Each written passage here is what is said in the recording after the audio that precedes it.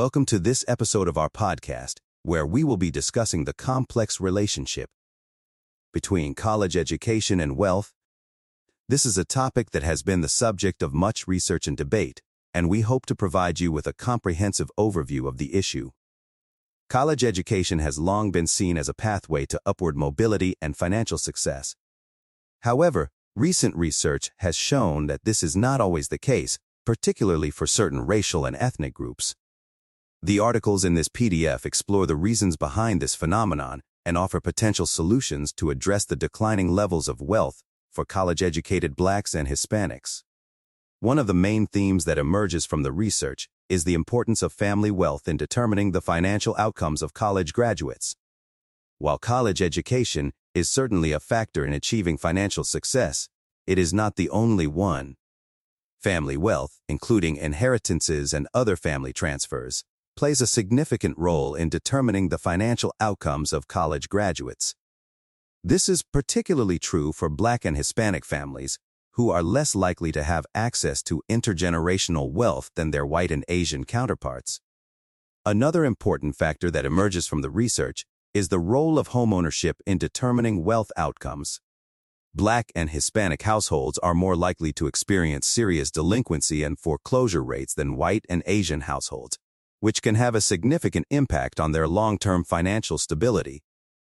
This is particularly true for minority borrowers who faced repayment difficulties well before the economic downturn. The articles in this PDF also challenge standard economic models that attempt to explain differences in wealth outcomes with differences in financial choices or behavior alone. While observable factors can explain over 2/3 of the Black-white wealth gap, this model assumes that all racial and ethnic groups generate equal returns to education and face the exact same choices and opportunity structures. The research suggests that a systemic or structural framing may offer a better explanation of persistent gaps. So, what are some potential solutions to address the declining levels of wealth for college-educated Blacks and Hispanics? The articles in this PDF offer a number of suggestions, including increasing access to intergenerational wealth through policies such as inheritance taxes and expanding access to affordable homeownership. Additionally, the article suggests that addressing the quality differences among colleges and universities may help to close the racial. In conclusion, the articles in this PDF provide a comprehensive overview of the complex relationship between college education and wealth, particularly for different racial and ethnic groups. While college education is certainly a factor in achieving financial success, it is not the only one.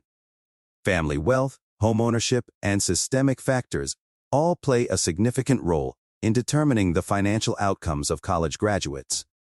The research suggests that addressing these factors will be critical in closing the racial and ethnic wealth gaps and ensuring that college education remains a pathway to upward mobility and financial success for all.